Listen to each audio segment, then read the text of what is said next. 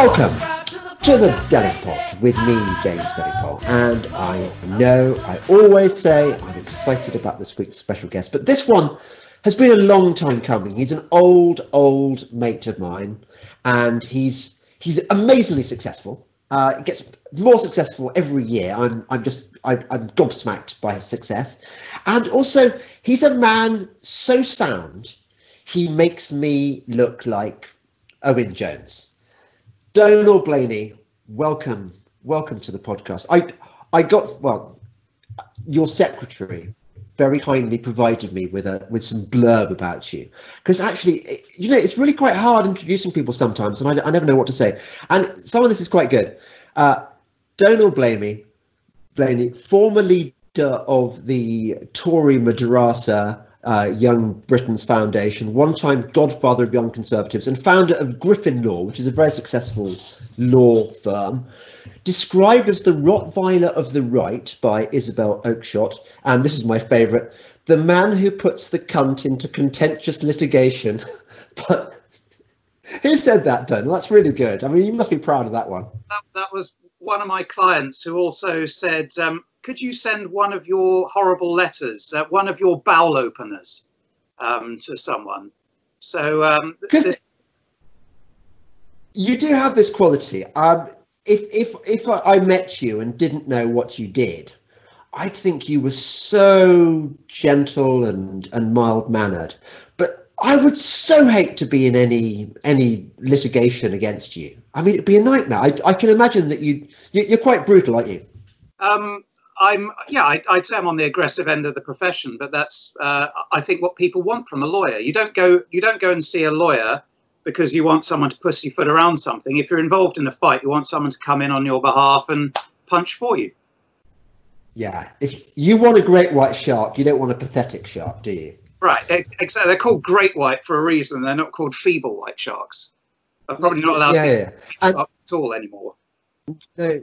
You're free to say what you want on this podcast. Now, hang on. What else we say about you? That's the boring bit. Oh yeah, Donal divides his time between Florida and England. That's your house behind you, isn't it, Donal? That's the view. That's the view from the back of the house. Unfortunately, I'm not there, but I decided to put it on as background.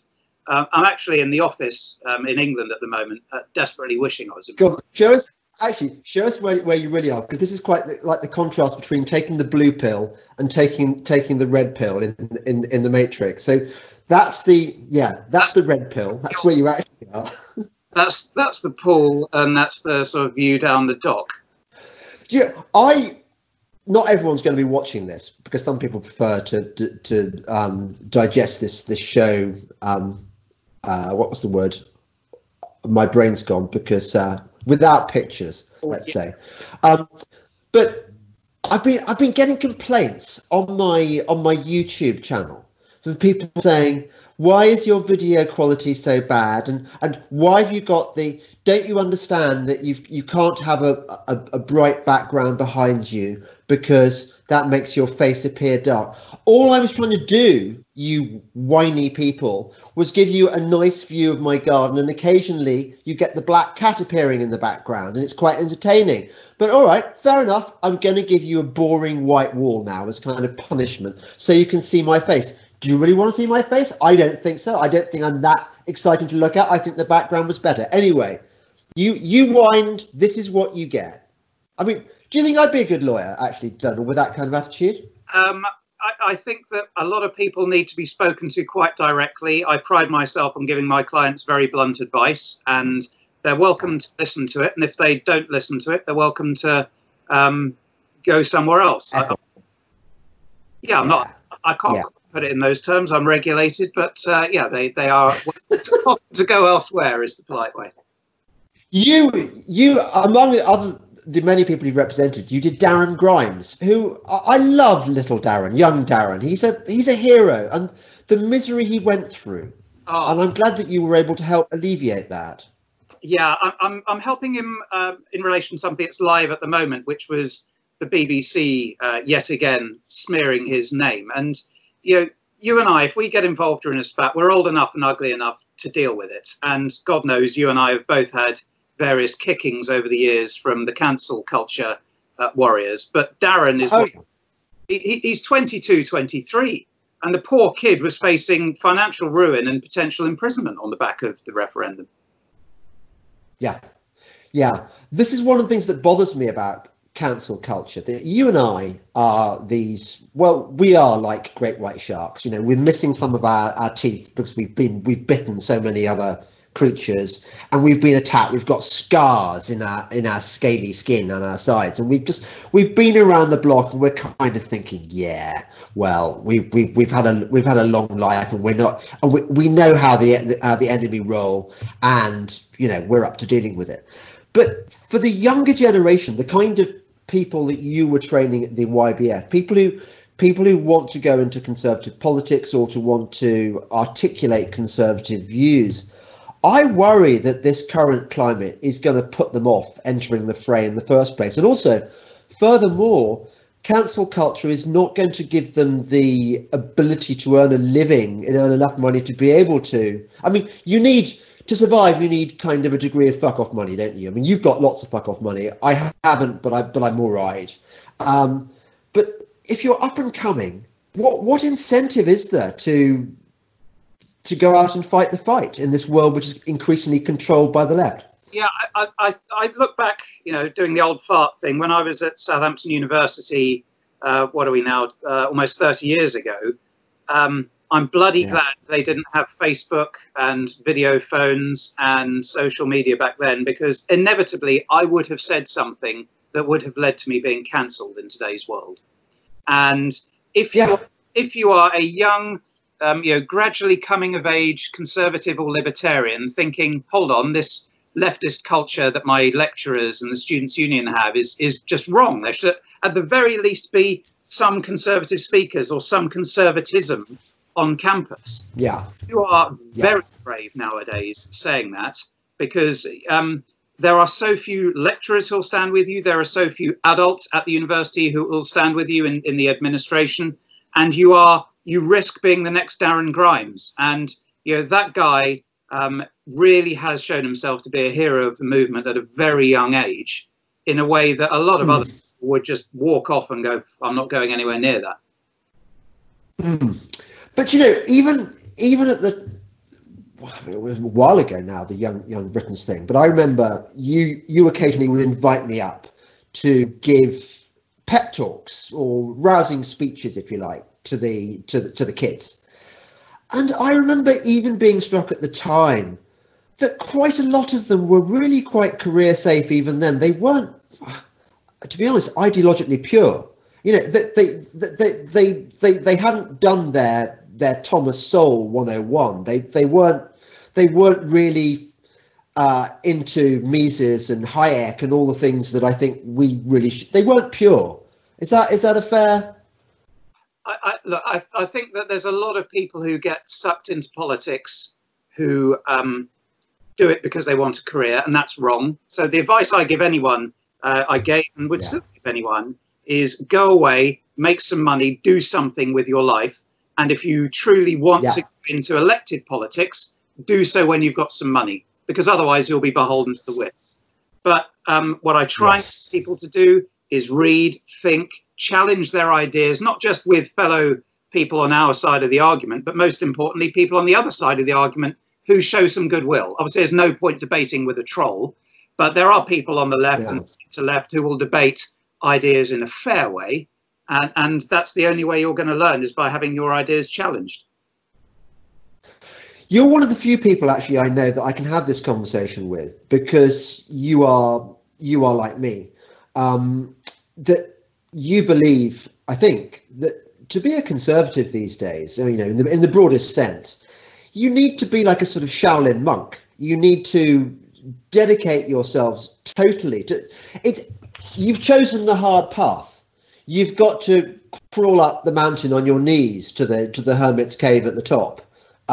You've got to accept that anyone can be a liberal lefty and do really well and never be challenged in their life. Never have it rough. Never risk being sacked from their job because, hey, they've got the correct opinions. But being conservative now, especially, it's hard, isn't it? Well, you say that, but as with all revolutions, the revolutionaries are eating themselves. When you see people like Germaine Greer or Peter Tatchell getting attacked from people for not being leftist enough, you realise the absurdity of this revolution, just as all others before it, that no one is radical enough for the radical revolutionaries, and there's always someone more radical than you. On our side, look, you're right. There are so many safe, easy paths to take. And you see this government and Theresa May's and Dave's before that will give in to the pressure that the liberal media and the liberal establishment will try and encourage them to do. And the minute you dare take a stand on a particular issue, whether it's Brexit, okay, we won that one, just about. Yeah. But a whole host of other cultural issues where we're losing, and in large measure that's because what the left are brilliant at, James, is they'll pick us off one by one and knock us out of the battlefield. That you have just alighted on one of my favourite topics, and I think it can't be mentioned often enough, this one, actually. This habit that our bros have, our sisses, I suppose to a lesser degree, but definitely our bros, they are always far too keen to chuck the likes of you and me off the back of the sledge to feed the wolves in the hope that they can escape. We're not very good at picking up our wounded from the battlefield and making sure they get home safe, are we? We leave them to the enemy. That's 100% true. And I got, don't cancel this programme immediately, but I got a renewed respect for Ken Clarke in the last couple of weeks, because I watched that documentary on Mrs. Thatcher, and Ken Clarke telling the story of when Ted Heath and his chief whip wanted to fire Mrs. Thatcher when she was education secretary.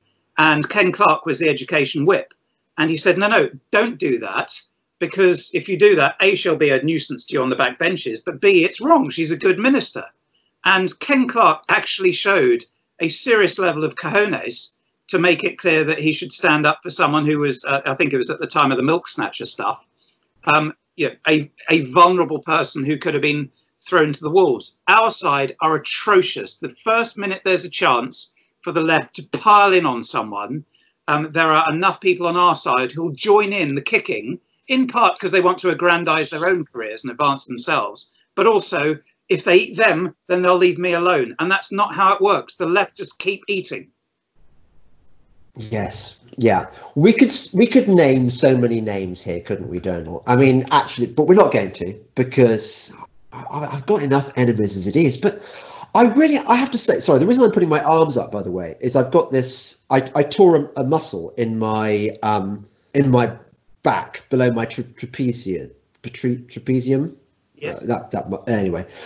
And what it means is that whenever the arm goes down, it pulls on the muscle and just gives me agonizing pain. So the only position so that's why I'm writhing around. It's not because I'm finding you unpleasant to talk to or because I find this topic uncomfortable. Right. I love this topic. But yeah, squishy conservatives. I mean, it is a bit like the Judean People's Front and the Popular Front of Judea that we hate. Is that too strong a word? Yeah, I think it probably isn't too strong a word, actually. I think we hate and despise people on our own side who've betrayed us more than we hate the enemy. I mean, I look at the left and I think, well, you're prey to. I mean, you're basically, you have a mental illness. Leftism is, I think, a mental illness. It's an intellectual deficiency, which I think goes right back to the hunter-gatherer stage. I think that leftists have not evolved properly. They're still at the stage where if you kill the mammoth, there's only one mammoth to go round the community, and therefore everyone must get their fair share, and that's it. They don't realise that in modern economies the mammoth is ever expanding. That digression besides. The left are mentally ill. But the right, people on our side, I think there are not words strong enough to condemn this behaviour. What do we do about this? You reminded me of that famous occasion where Jeremy Hanley, the former Conservative Party chairman, was giving a speech. I think he'd just been elected to the House of Commons, and Dr. Ian Paisley was along the benches from him. And he said, "Oh, I didn't realise you were on our side, Dr. Paisley." And Dr. Paisley said, "Never confuse sitting on our side, being on your side." And there are lots of people who sit on the same side of the House of Commons as the side that you and I would naturally vote for, who are not remotely on our side, who are doing the left's bidding. I thought for a while it was just people who were Remainiacs and obsessed about Remainer culture, but you're seeing it with people who are just chipping away at Boris. They're the mad, bad, and the sad. They're people who got fired by Boris when he took power, or are resenting the fact that they haven't been promoted. That's what drives them. I don't think it's usually principle. I don't think necessarily that they're wets and they hate Hayek and Friedman and Thatcher and all the things that we love. I think it is as petty and pathetic as I'm not part of Boris's gang, therefore I'm going to oppose him. Well, interesting you say that. I would say the problem is even bigger than that. For example, yesterday, I don't know whether you saw it, Priti Patel made the most, who we would have thought of as one of us. She made the most appalling speech, essentially surrendering to the whole diversity, the whole Marxist identity politics game. Now, Priti Patel at one time looked like our new Margaret Thatcher. She's completely sold the past. Why is that, would you say? I think it's what's known as Hannon's first law of politics, which is the moment that a Conservative gets the opportunity to wield the levers of power, they cease at that point no longer to be a Conservative. And so it is very easy for a weak minister to get captured by their civil servants, or to think, "Oh, I'm just a couple of steps away now from really being able to do something." So I remember having a discussion with someone once who I worked with, and they became an MP, and I said, "Oh, right, here's a chance for you to vote in favour of this tax cut."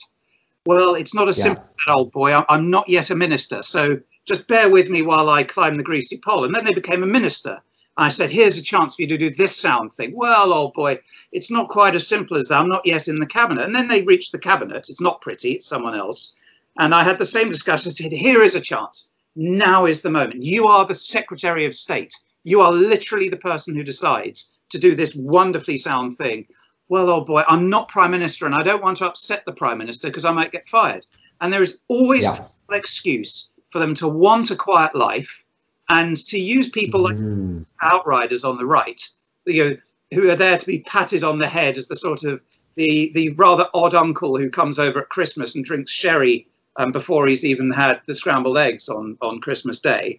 And that's our role. We're the nutters. We sit over there. We get patronised. And it makes them feel better about themselves that they are getting praise from the BBC, The Guardian, and all of these people whose praise they should not be seeking. Absolutely. This was very much my experience whenever I used to, in the days when I still used to break bread with the BBC, when I did any questions, and I did question time once. And a very common experience for me was you'd be all matey beforehand with the various panelists, including whoever the Conservative MP was, who you thought was going to be your ally. But the moment the show started, what you realised is that what the Conservative MP was thinking is, "Oh, goody, I've got James Delingpole on the panel. That means whenever the question comes up, I can position myself to the left of James Delingpole and win applause from the audience. And I can show that we are not the nasty party and I am a nice person." It's cowardly, sick-making. It's feeble, and it's the John McCain style of republicanism. John McCain was the most popular member of the Republican Party with CNN and New York Times and the Washington Post. That should have been a massive warning sign to every conservative activist in the United States that probably he wasn't going to be sound on very many issues. Now we could take a sort of more genteel collegiate approach here, James, and adopt Reagan's 11th commandment, thou shalt not speak ill of a fellow Conservative. But of course, it assumes that a lot of these people are actually Conservatives at all. Yes, yeah. I may agree with 7 or 8 out of 10 things that a wet Tory says, but actually the other 1 or 2 really are the important ones about the size of the state, that us being an independent nation, and the culture war. Those are the things that matter, truly. Yes. And God, you see, the problem is, Donal, having you on the pod. I'm going to have you on again because there's so much we need to talk about. The culture wars, for example, the failure of so many Conservatives, and not just Conservative politicians, but also the Conservative media, if such a thing exists in our country anymore, which I'm not sure that it does. And I'm talking about not just newspapers, but also magazines, which are notionally Conservative, which have fought shy of even addressing the culture wars, as though it was a kind of peripheral thing that was just going to go away. And really, who cares about what's happening on Twitter? What matters is in the realm of politics. And it struck me as extraordinary because we're now seeing the fruits of this foolishness, are we not? That the culture wars are real, and they have pretty much destroyed our culture.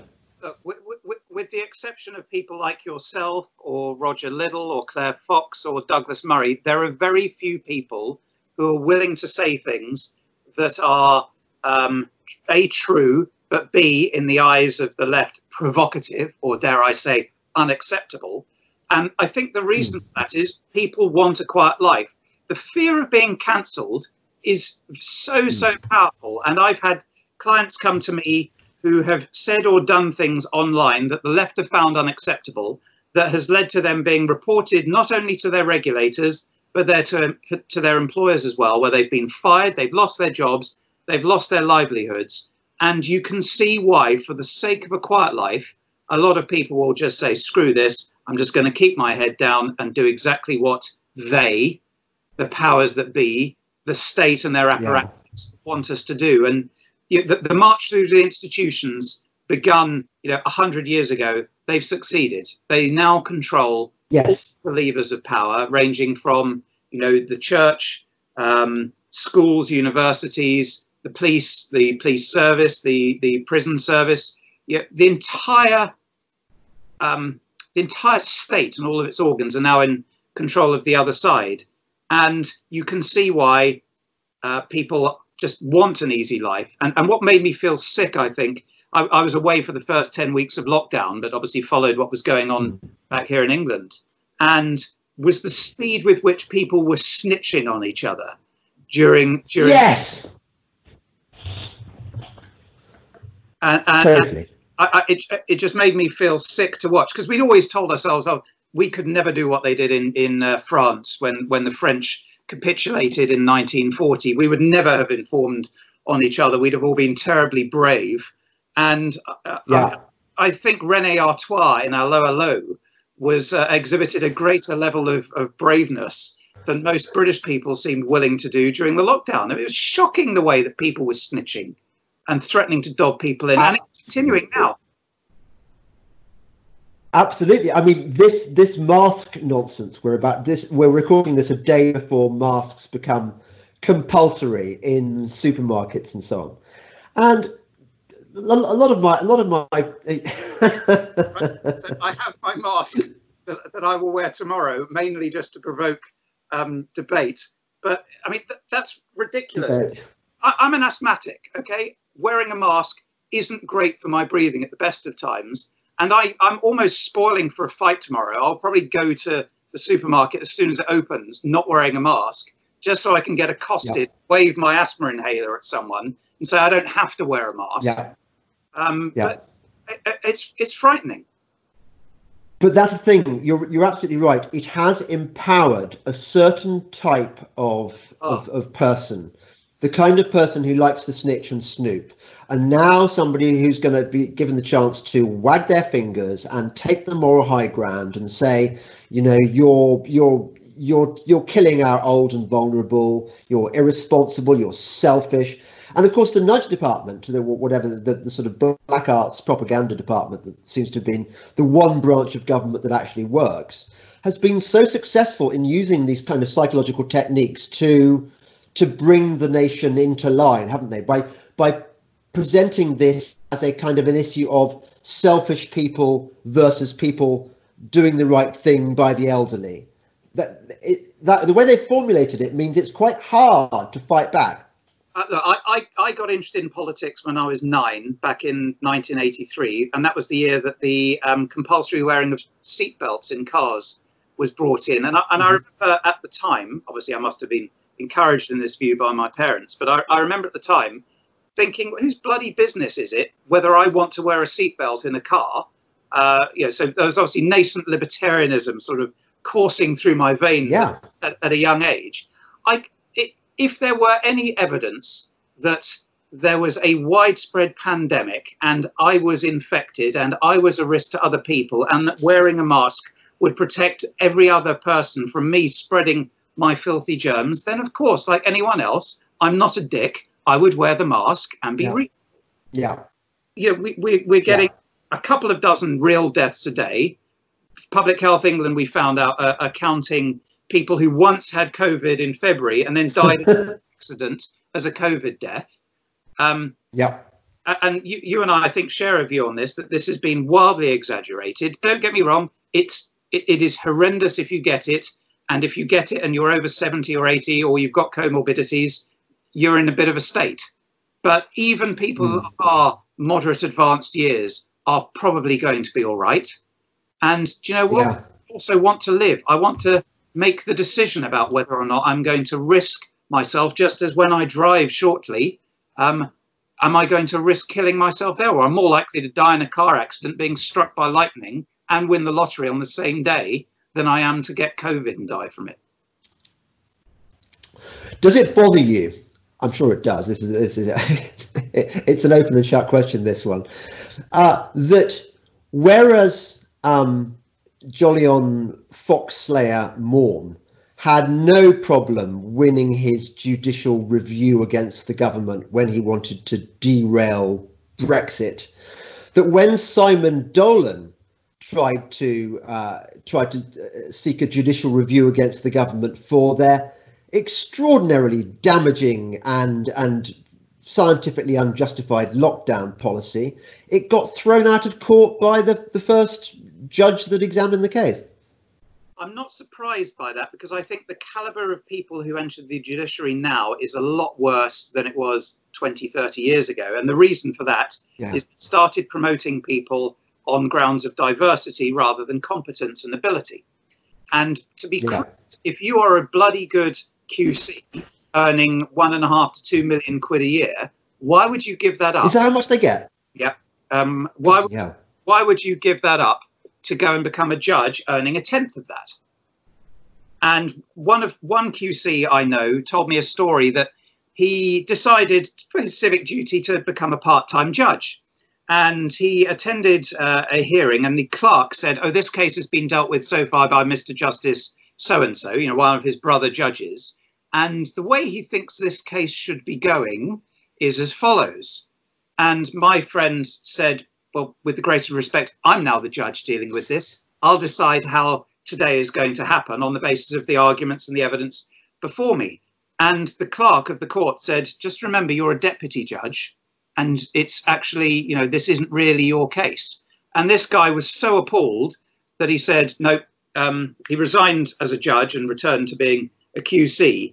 That wasn't that long ago. And there are too many occasions where I've seen cases go to court, whether they're mine or someone else's, where decisions go bizarrely. And there is almost a predetermined outcome that suits a particular agenda. And obviously it was the Supreme Court decision in over prorogation of Parliament that was the worst example of that.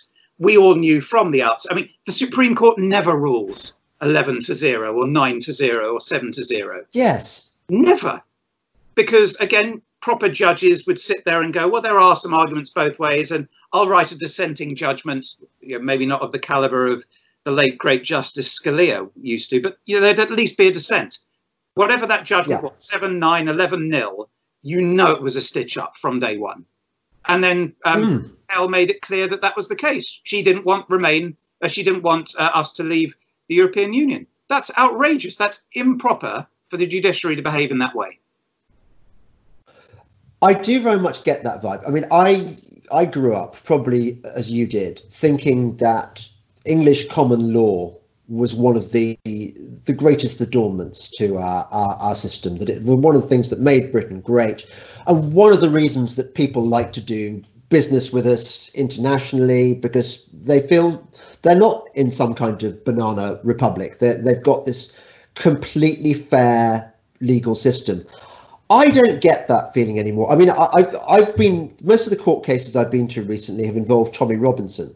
I don't know what your view is on Tommy Robinson, but it seems to me, I very much got the impression that the verdict had been pre-decided, that regardless of how good I mean, sometimes he didn't get very good lawyers, but sometimes he did.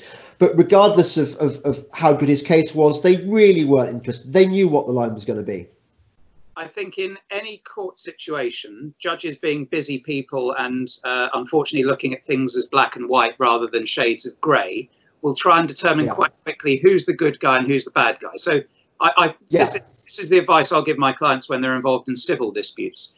Our job here is to make you the good guy, and so that we get a very quick win on something on this case, might just be an application, but so that in the judge's mind, there's already been a ruling in this case, you won it, you're the good guy, and therefore beating the other guy as the bad guy. And my job as my client's lawyer is, as I call it, a bit like being a duck, above the surface, or a swan maybe, above the surface serene, but underneath kicking furiously, because we want to be the reasonable one that the judge goes, yeah, let's make sure that that's the guy who's going to win this hearing. There are too many situations where it feels that there's a predetermined outcome. You or I mean, if you could place bets on court hearings, we'd probably make a fortune, because we just go down to Ladbrokes, put £1,000 on, this case involves Tommy Robinson, or this case involves this accountant or that lawyer. They're going to lose. Let's whack money on them losing. Oh, there's a surprise. Yet again, the state has wielded its power. And Mrs. Thatcher had a holy trinity, didn't she? Freedom, democracy, and the rule of law. And the most important, she said, was the rule of law. And we do not have rule of law in this country anymore, to the level that you and I grew up believing that we did. Yes. How are we going to get that? In fact, before you answer that question, I don't know whether you follow me on Twitter. I can't remember whether you're on Twitter or not. You are, aren't you? I am, yes. As you know, I am. Rather than a. Yes, you're a lurker. Yes. You're known as a lurker. As you know, I am Professor Sir James Delingpole, Professor Dr. Sir James Delingpole QC.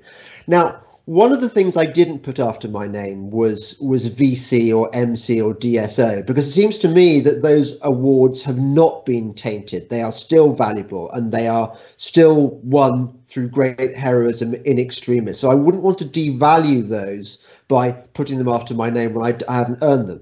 But I had no qualms whatsoever about calling myself QC, because was Rumpole of the Bailey ever a QC? I can't remember. But back in the days when Rumpole of the Bailey was on TV and QC really did mean something, didn't it? It was a badge of accomplishment. You were part of the establishment, and you were a force for good. I now look at the QCs on Twitter and elsewhere, Jolyon Foxkiller Morn being an example, but that woman, what's her name? When you mean over at Doughty Chambers, Simon. Yes, that one. Yeah. And I think these are political activists. They have very little connection with the fair functioning of the law, and everything to do with activist politics. Now, how did that happen? Because they were desperate to stop the only people who were becoming QCs being old Etonian Oxbridge types, and they wanted to create a level of diversity. But I think it's more pernicious than that. There has been a movement to make sure that people of non-conservative views, as we talked about it earlier, the march through the institutions, they needed to make sure that these people became law lecturers, and then some of them became judges, and some of them became senior partners in law firms, and some of them became heads of chambers, so that they could then in turn bring through other people of like mind and stop people with a more conservative viewpoint, people who take the view that courts are there to apply the laws made by Parliament, not to invent the law themselves to fit some kind of modern social mores. The separation of powers works wonders in the US. We don't have it as clearly codified here. We should, but in the meantime, what our side should be doing is what the Federalist Society does in the United States, which is identify young lawyers, educate them in principles of the rule of law from our point of view, and nurture them through the profession so that we do our own version of what the left have done so brilliantly over the last 30 or 40 years. You've answered my question. So we need a Federalist Society, but that is a lot of money, doesn't it? As with all things, they require money. There is a nascent organisation in this country that brings together lawyers of like mind to try to work for at least holding back the ever-continuing tide towards greater state power and greater regulatory power. But it's a bloody difficult process. And what we don't have in this country that they have in the States are conservative inclined donors who are willing to give money to fund conservative inclined projects. They'll give it to the party, but they won't give it to conservative causes. Whereas in the States, you get your billionaires over there who will support the movement rather than wasting it by giving it to the GOP. Which indeed, all the money I would say that has gone into the Conservative Party, I think has been wasted. I mean, the Conservative Party has completely betrayed conservatism. Boris Johnson, you're with me on this, surely. Boris Johnson looked at the disaster that was Theresa May, looked at the disaster that was David Cameron, and said, "Hold my beer," and actually has eclipsed them in uselessness. He was. Let's be fair to him. He described himself as a Brexity Hezza. He has delivered the Brexity bit just about. He's now delivering the Hezza bit. You and I would never have been Heseltinis or Heseltinians. It says a lot when David Cameron can be described as being a sounder conservative, even constrained as he was for 5 years by the Liberal Democrats, than Boris is being on a huge range of issues.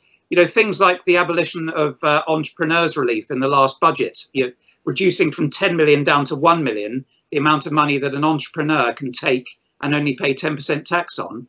That was introduced by Gordon Brown as a policy, right? Because even Gordon Brown realised you need to incentivise entrepreneurs. Gideon increased it to 10 million because Gideon understood the need for people to be entrepreneurs. And then what does Rishi, his first budget, listens to HMRC, cuts entrepreneurs' relief, and in one fell swoop encourages entrepreneurs to say, well, fuck this, then I'm going to go abroad and become an entrepreneur instead of staying here. That's extraordinary. That's your clientele, isn't it? Who are being hit by that. Yeah, so you'll hear this firsthand. Yeah, I have a large number of clients who have decided to up sticks and leave the country, because why would you stay here if you are going to get penalised as a business owner? And now what we're hearing is there's going to have to be tax increases. You and I think, probably both realise it's going to be a wealth tax. That's what's going to come in. It'll be set at 1% initially of assets of £1 million or more, perhaps initially. They might even say, if you don't have the money to pay the wealth tax, we'll take a charge against your house until you die or you come to sell the property. But of course, as with income tax in the Napoleonic Wars, once it's in, it will never go, and it will creep up from 1% to 2% to 3%, and the million will fall lower and lower. That's what's going to end up happening. So what does one do about that? Where are the safe havens that one can go to escape all that? I don't realistically think there are very many, because if you remain UK resident, the revenue will get you. Your only option is to up sticks and migrate for a period of at least 5 years, which is what's required. Yeah. The usual places, the Monacos, are the places where wealthy individuals will go. But what a sorry indictment that it's a Conservative government that's driving people out of the country. We would have expected this under Corbyn. You know, a whole load of us would have gone, Jesus, right, I'm out, because Corbyn's won. But it's happening under Brexity Heza. Yes. No, I mean, I find it extraordinary how tone deaf they are, this government, how little feeling they have for anything to do with well, not just economic conservative values, free markets, small government and so on, but also social conservatism either. I mean, that Priti Patel thing was an example of that conservatives ought to believe that everyone is equal, regardless of their skin colour or their religion or whatever. And yet Priti Patel was actually arguing that people of some races ought to be privileged by the system, given advantages, which is, you'd expect that from a Jeremy Corbyn minister. Right, but then who'd have thought, so many years on from their principal activism, that it would be people like you and me extolling Martin Luther King and actually the post-prison Nelson Mandela, and that it's the left that are damaging statues of Mahatma Gandhi and Abraham Lincoln. Yes. The crying, I mean, Lincoln literally gave his life for the cause of racial equality, and yet his stuff is being defaced and he's being called a racist. Mahatma Gandhi, who helped free hundreds of millions of Indians from the yoke of imperial oppression as they saw it, is tarred racist as well. I just find that astonishing. And what's tragic is, where are the Martin Luther Kings, the people in, BAME, as we now must call them, communities, who are saying, whoa, you are not speaking for me. This woke nonsense is hardcore leftism. You are not speaking for me. What I want is to be treated equally, and provided I'm treating equally, I might become the next senior partner of Clifford Chance, or I might end up as a bin man. Who cares, as long as I get a chance? Didn't I read somewhere that BAME, B-A-M-E, Black Asian and minority ethnic or something, was actually a coinage of the socialist worker, I think, which has now become government, conservative government parlance. Well, isn't that an extraordinary indictment of? Right, but if you or I are supposed to use the term BAME rather than black or Asian or ethnic minorities, or whatever, then why are we talking about Black Lives Mattering? Why are we not talking about Asian and minority ethnic lives mattering? Do they no longer matter? You and I both know that this is in reality a far left agenda that has been captured by well-meaning people who don't want a racist society. None of us want a racist society, but what all of us want is precisely the society that Martin Luther King extolled, which is where, you're judged on the content of your character and not the color of your skin. Where the hell is that society now? Are you feeling any, because of your sort of transatlantic lifestyle, you've got a foot in on either side, are you getting any? I mean, I'm worried about Trump. Do you think he's going to win? No. No, my money is unfortunately on whoever his opponent is, whether that's Biden or, if Biden has a brain fart, someone else. And I think the reason for that is because in June, you saw what they did differently in America is everyone got fired. And then in June, people started getting hired again. So you saw 2 or 3 million people get their jobs back, and the economy grew by, 10%, let's say, in that month. That's a good news story. And on the back of that, other people were like, oh, this is great. OK, I'm going to start spending. I'm going to start hiring. And what would have happened during July, August, September and October is the economy would have continued the V uptick. More people would have got their jobs back. Feel good. The left cannot risk that happening, because Trump's biggest card is, I am Mr. Business. The economy did well before coronavirus. Coronavirus hit. And now, look, it's going well again. Re-elect me. Ignore all my crazy shit, but re-elect me. And hey, presto, he gets re-elected. The left, therefore, have to have the narrative that COVID is, oh, my God, it's terrible. Infections are going up because testing's going up. And come the 4th of November, when Biden wins, on the 5th of November, no one will talk about coronavirus. It will have gone as an issue. Why could Trump, who's normally quite canny, not see he's been played by the left, by Fauci, by the WHO, by the Democrat governors, by... I mean, it's obvious to you and me. We've been following it. Just Trump's not stupid. He must have advisors who are savvy. So why did he fall for it? Why was he pictured wearing a mask the other day, the idiot? I don't know. Look, some of it may be exhaustion on his part. I can't imagine being president's much fun. And, you know, you do rely on advisors. You do particularly rely on experts. This is Gove's misquoted comment in the referendum that we've had quite enough of experts. Thank you very much. But we've seen what these so-called experts, whether it's Fauci over there or the Public Health England clowns over here, they say what is in their own interests. You know, it's in Public Health England's interest that this pandemic goes on for as long as it can so that their budget continues to swell. Okay, it's in the left-wing media's interests that the economy is suppressed in the United States and that Trump loses, and that, bluntly, we keep talking about the disaster of COVID because, like Piers Morgan, it just leads more people to watching your show. You're suddenly relevant. When Piers Morgan goes back to talking about, you know, celebrity gossip on Good Morning Britain, no one will watch it. But at the moment, people watching, they're either going, oh my God, I'm petrified, the world's going to end, or it's people like us watching it going, you're a complete arse, and why am I watching that? And that's the thing. You find yourself watching someone you hate. Let's both wave to the trolls who'll be watching this. They will be watching it, get angry that two right-wingers are having a conversation. Why?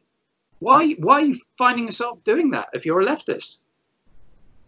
I don't think they'll have got this far because I think so many people are going to be annoyed by my arms going up and down, like I'm one of the kind of the damned in hell. And I think, well, actually, no, having said that, I think a lot of the trolls might enjoy that. I do get that occasionally on Twitter, like when I tweeted out how much pain I was in, and a couple of people sort of tweeted out to the effect that they hadn't got a violin small enough to show how little they cared. So this could be a very popular video with our enemies. Do you know what, James? You something that the cruelty of the left is I found fascinating. So, you know, these are people who cloak themselves in virtue and assume that they're the good guys and we're the bad guys. And yet we're the ones who will show some semblance of humanity towards people who are in difficulty. People on our side very rarely pile in and kick the shit out of one of them when they're in difficulty. Let's use Derek Draper as an example. So, you know, Dolly Draper, left-wing activist in the old days, married that presenter on Good Morning Britain, Kate Garraway. The poor guy's been in hospital in a coma with coronavirus for the last 8 weeks. Okay, flip that around and imagine that was someone on our side. Let's imagine it was you. And it was you that was in hospital in a coma for 8 weeks, because you see what happens when you've just got a bad back. They're sort of piling in and hoping it's the first signs of, you know, bone cancer or something. And they hope backache. Right. They hope that you're dead within weeks. That's what would be happening. And you saw it when Mrs. Thatcher died. The glee, the utter glee, these sordid parties that took place in some cities around the world. And I've never understood it. I've never understood the utter hatred that the left have for anyone on our side, and the contrast on our side that look, the left are wrong. I think intellectually they're wrong. Do I think that all of them automatically are evil? No. Do I think there's a couple of very evil ones on the left? Yes, obviously. But am I sitting there stewing with anger, you know, literally spitting and unable to contain myself, bashing away hate-filled things, trying to get people fired or cancelled? No. And that's the difference. We're the good. Yes, I think it's partly that people like you and me are really interested above all in ideas. And if a good idea comes from somebody, no matter who they are, whether we absolutely, whether previously we've thought of them as just kind of completely wrong and ghastly, we will always applaud them and always take their side if they are speaking the truth. So Graham Linehan, for example, the guy who co-wrote Father Ted, one of the nastiest, most aggressive and unpleasant people on Twitter, who was constantly orchestrating pylons, just really cruel. And I mean, I could tell you a story, but I won't, so I don't want to kind of bring it out into the air again. But it was really unpleasant.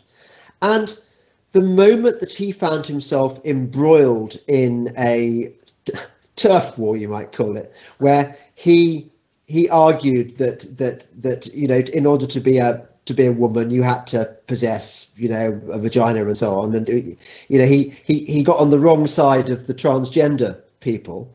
I was fully supportive of him. I wasn't thinking, yeah, well, serves you right, getting a taste of your own medicine. I was thinking, yeah, poor chap. But that's the key. You see, in the States, when it was first founded, the American Civil Liberties Union would defend people across the board on issues of free speech. Now they don't.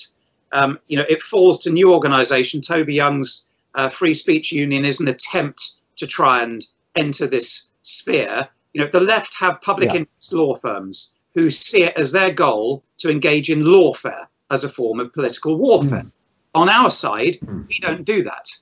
I mean, there are very few lawyers like me. I mean, obviously, I have a commercial practice, which is what generates income, but I will at least act for people on our side who are engaged in difficulties because there's no one else out there to do it. What we need is a broad-based movement of conservative and libertarian lawyers who are willing to try and fight back, even though obviously we disagree with the concept of lawfare. For as long as it's there, we need to be on that battlefield.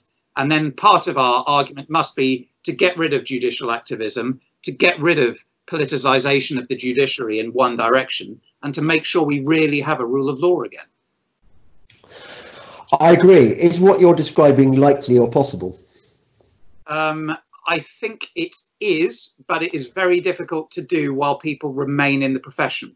So bearing in mind, I mean, I get loads of emails and things from my regulator, very few of which actually relate to the law, but there's lots of things about trans rights and the rights of disabled lawyers and quotas in law. Yeah. It'd be nice if my trade body, for want of a better phrase, and regulator actually focused on what actually matters to consumers and clients and and defends the interests of the legal profession. If you have a trade body, that's what it's there for. And it's most things in life, the pendulum's gone too far. 20, 30 years ago, was the legal profession prejudiced against people from alternative backgrounds? Probably. Now, is it gone the other way, that it's now too prejudiced in their favour and against other people's interests? Yes. And like most pendulums, it needs to find a balance, but that pendulum needs to be pushed back towards the middle. Otherwise, it's going to permanently stay on one side, and that side is not right. Yes, but you see, I don't see how it will happen. So take the example of the various London chambers. Back in the day, it used to be a bit like Oxford and Cambridge colleges, where there would be, for example, when I was at university, there were sound colleges like the House, where I was, and there were really unsound colleges like Hertford and Wadham, and the Cambridge had the same. I think Peterhouse was immensely sound, so if you were a sort of hearty type, or you were conservative, you'd go to one of the sound colleges, and if you wanted to destroy Western civilization, you'd obviously end up at Wadham. This is no longer the case, and I fear it's rather the same with London chambers, that even the crustiest chambers with sort of QCs who went to Westminster and Eton and so on, they're sort of our age or older now, and they're thinking, well, I'm coming close to retirement. I really don't want to rock the boat at this point. The way the wind's blowing, it seems to me that I need to get somebody from a BAME background, and I must reject all the Etonians who apply for this position in my chambers. If even the sound chambers are doing that, how can there ever be? Because once these activist lefty types are in there, they're not going to start recruiting Etonians, crusty Etonians, are they? They're going to go on recruiting more and more leftists. And so how do we have a reverse long march through the institutions? I think it's something that's going to take probably 10 to 20 years at least of identifying young people who at least believe in the rule of law and not advancing a political agenda that is monochrome in design. And we find a way of helping those people get into law firms, get into chambers. If they have to be sleepers to do that for a while, in the same way that the left were for generations, they're going to have to do that. But we need a balanced legal profession. We need a legal profession that actually believes first and foremost in the rule of law and not in using the law to engage in politics by other means. The irony is that the way that the left have conducted the culture war over the last 10, 15 years led to Brexit, it led to Trump, and it led to Boris Johnson winning. And it's ironically led to the rise of populism as a reaction to the left's utter intolerance of more mainstream, culturally conservative, socially conservative viewpoints. So they overreached, they've given birth to this movement of populism and sort of Trumpism and Johnsonianism in that sense during the Brexit and the Dominic Cummings's approach to politics, which is not the same as Boris Johnson's. But we just need to find these people and help get them into the profession. It's what the left do brilliantly. We need to do the same. It's the only way it will change. It's a long process, James. Because I always believe that ultimately markets and the truth, and the way markets are a reflection of the truth, would be our salvation. So, for example, in your case, you're an completely out conservative lawyer, representing the kind of people who've been shafted by this cancel culture, among other things. You help people who are victims of the left. Now, in these times, it ought to be a field day for lawyers of your persuasion, no? I mean, you ought to be rewarded massively financially, and there ought to be an incentive for more lawyers to come onto the market of your persuasion. Does it work like that? Maybe I need to use crowdfunding or Patreon as means of raising money, because the problem is, of course, for every poor student who finds themselves being victimized on campus, they haven't got any money. The university that's victimizing them has a shitload of money, and you already start inequality of arms. I'll use it in the example of regulators. If you are regulated by the FCA or any other regulatory body, and you beat your regulator in regulatory proceedings, so bear in mind your regulator has the ability to destroy your right to practice. If you beat your regulator, you don't get your costs. So you've got regulator, deep pockets, you've got little old you, the regulated individual. You only get your costs against your regulator if the regulatory investigation has been, quotes, a sham from start to finish, which is, as you might imagine, quite a difficult test. So what I would say. Right. So what happens there is people are too scared to go up against their regulator, their master, because they know that if they do, even if they win, it's going to have cost them £5 to 10, 20, 30,000 pounds that they'll never get back. Whereas the regulator knows it can just throw as much money. This was the problem with the Electoral Commission. This is the problem with the Charity Commission, HMRC. All of these bodies have way more power than the nationalised industries had back in the day. So we sit there thinking, oh, we won, we privatised everything. Well, we didn't. They've got more power regulating private companies than they ever had nationalised, trying to run the buses and the GPO and all the rest of it. Yeah, do you remember David Cameron telling us he was going to have a bonfire of the Quangos? Well, whatever happened to that? I think a Quango came and told him to put the fire out because it was polluting the environment.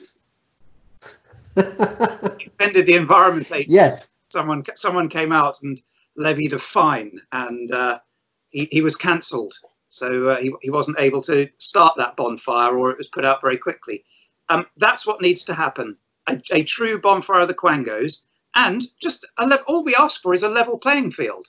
If a regulator comes after you and the regulator loses, they should pay costs, just as any normal person would. Because otherwise, the state and organs of the state have a grossly disproportionate level of power than the poor sod citizen does. That's why I say we don't have a real sense of justice or rule of law in this country at the moment. And also, we haven't mentioned these two massive elephants in the room, the Equalities Act and the Human Rights Act, Right. which seem to render this country systematically incapable of doing anything conservative, because automatically the presumption is in favour of left-wing causes. Well, and then, of course, it's very easy for us to say, with Brexit, we can have our own Bill of Rights. If we try and you and I can sit down and write a Bill of Rights. Actually, all we need to do is to get a photocopier and to photocopy the US Constitution and pretty much start from there and use that as the template. But if you try and sit down now... Let's have the guns as well. Yeah. Well, can we have the Second Amendment? Yeah, well, we did have the right to guns, and they were obviously taken off us after Hungerford and Donal Blaney. And when you explain that to Americans, they find that soul-destroying. But if we tried to write a Bill of Rights now, it would contain, the right to transgender surgery as a child, the right to free housing, the right to free food, a whole series of things that are literally unaffordable. They are not basic human rights that should be guaranteed by the state and paid for by the taxpayers. So we are stuck with the Human Rights Act. The best we can do is have judges, if we get decent judges, applying that in the context of what it was agreed in 1950 when the European Convention was written. Yes. Can I just ask you, because I loved your politically incorrect point early on about the quality of judges. Do you think the caliber of lawyers has plummeted now that people are not chosen purely for their kind of fine legal minds, but for reasons of diversity or gender or sexuality or whatever? I think that a lot of people I know who were at university with me, 25, 30 years ago, have left the profession because, again, why stay within a regulated environment where if you make one small mistake or say the wrong thing, you're cancelled, when you can often earn a fortune as a management consultant or a hedge fundy or a private equity person. So a lot of very bright, good people who would have entered the profession 25, 30 years ago have left it and gone on to do something more lucrative that's less hassle, and you don't have to work as hard in an environment where you're banging your head against your desk because the outcome may be predetermined against you. Yes. So you're a man of the rich world, where people like us who want to make money and don't want to be subject to kind of politically correct codes and stuff, and HR departments inflicting diversity on them. Is that where they go? Private equity and hedge funds, are those kind of immune to that PC interference? There's obviously regulation from the SEC or the FCA in the UK, but I get the impression that life's a lot more fun doing something in that kind of environment than something like the legal profession. I try and dissuade people from entering the legal profession because it's not what they think it is going to be when they come into it. It's a deeply unpleasant experience, and we need to find more good people who want to come in. Donal, I would very happily continue this conversation for another hour, but my arm is giving me hell. So if I might... So what I'm going to say is, Donal, please come back on the podcast. I've loved having you on. And to all you lovely, dear listening people, don't forget, if you want early access to my podcasts, don't forget to support me on Patreon or Subscribestar. You also get access to my weekly note, not my Spectator column, which is really good. And you get to hang out with like-minded people. And probably I might have a party one day for the bigger spending patrons. And and Donal, you're a patron, aren't you? I've forgotten about that. I am. I'll look forward to seeing you at that party. Yeah, excellent. Good. All right. Thank you very much. And keep sticking it to them, Donal. Will do. Okay, bye.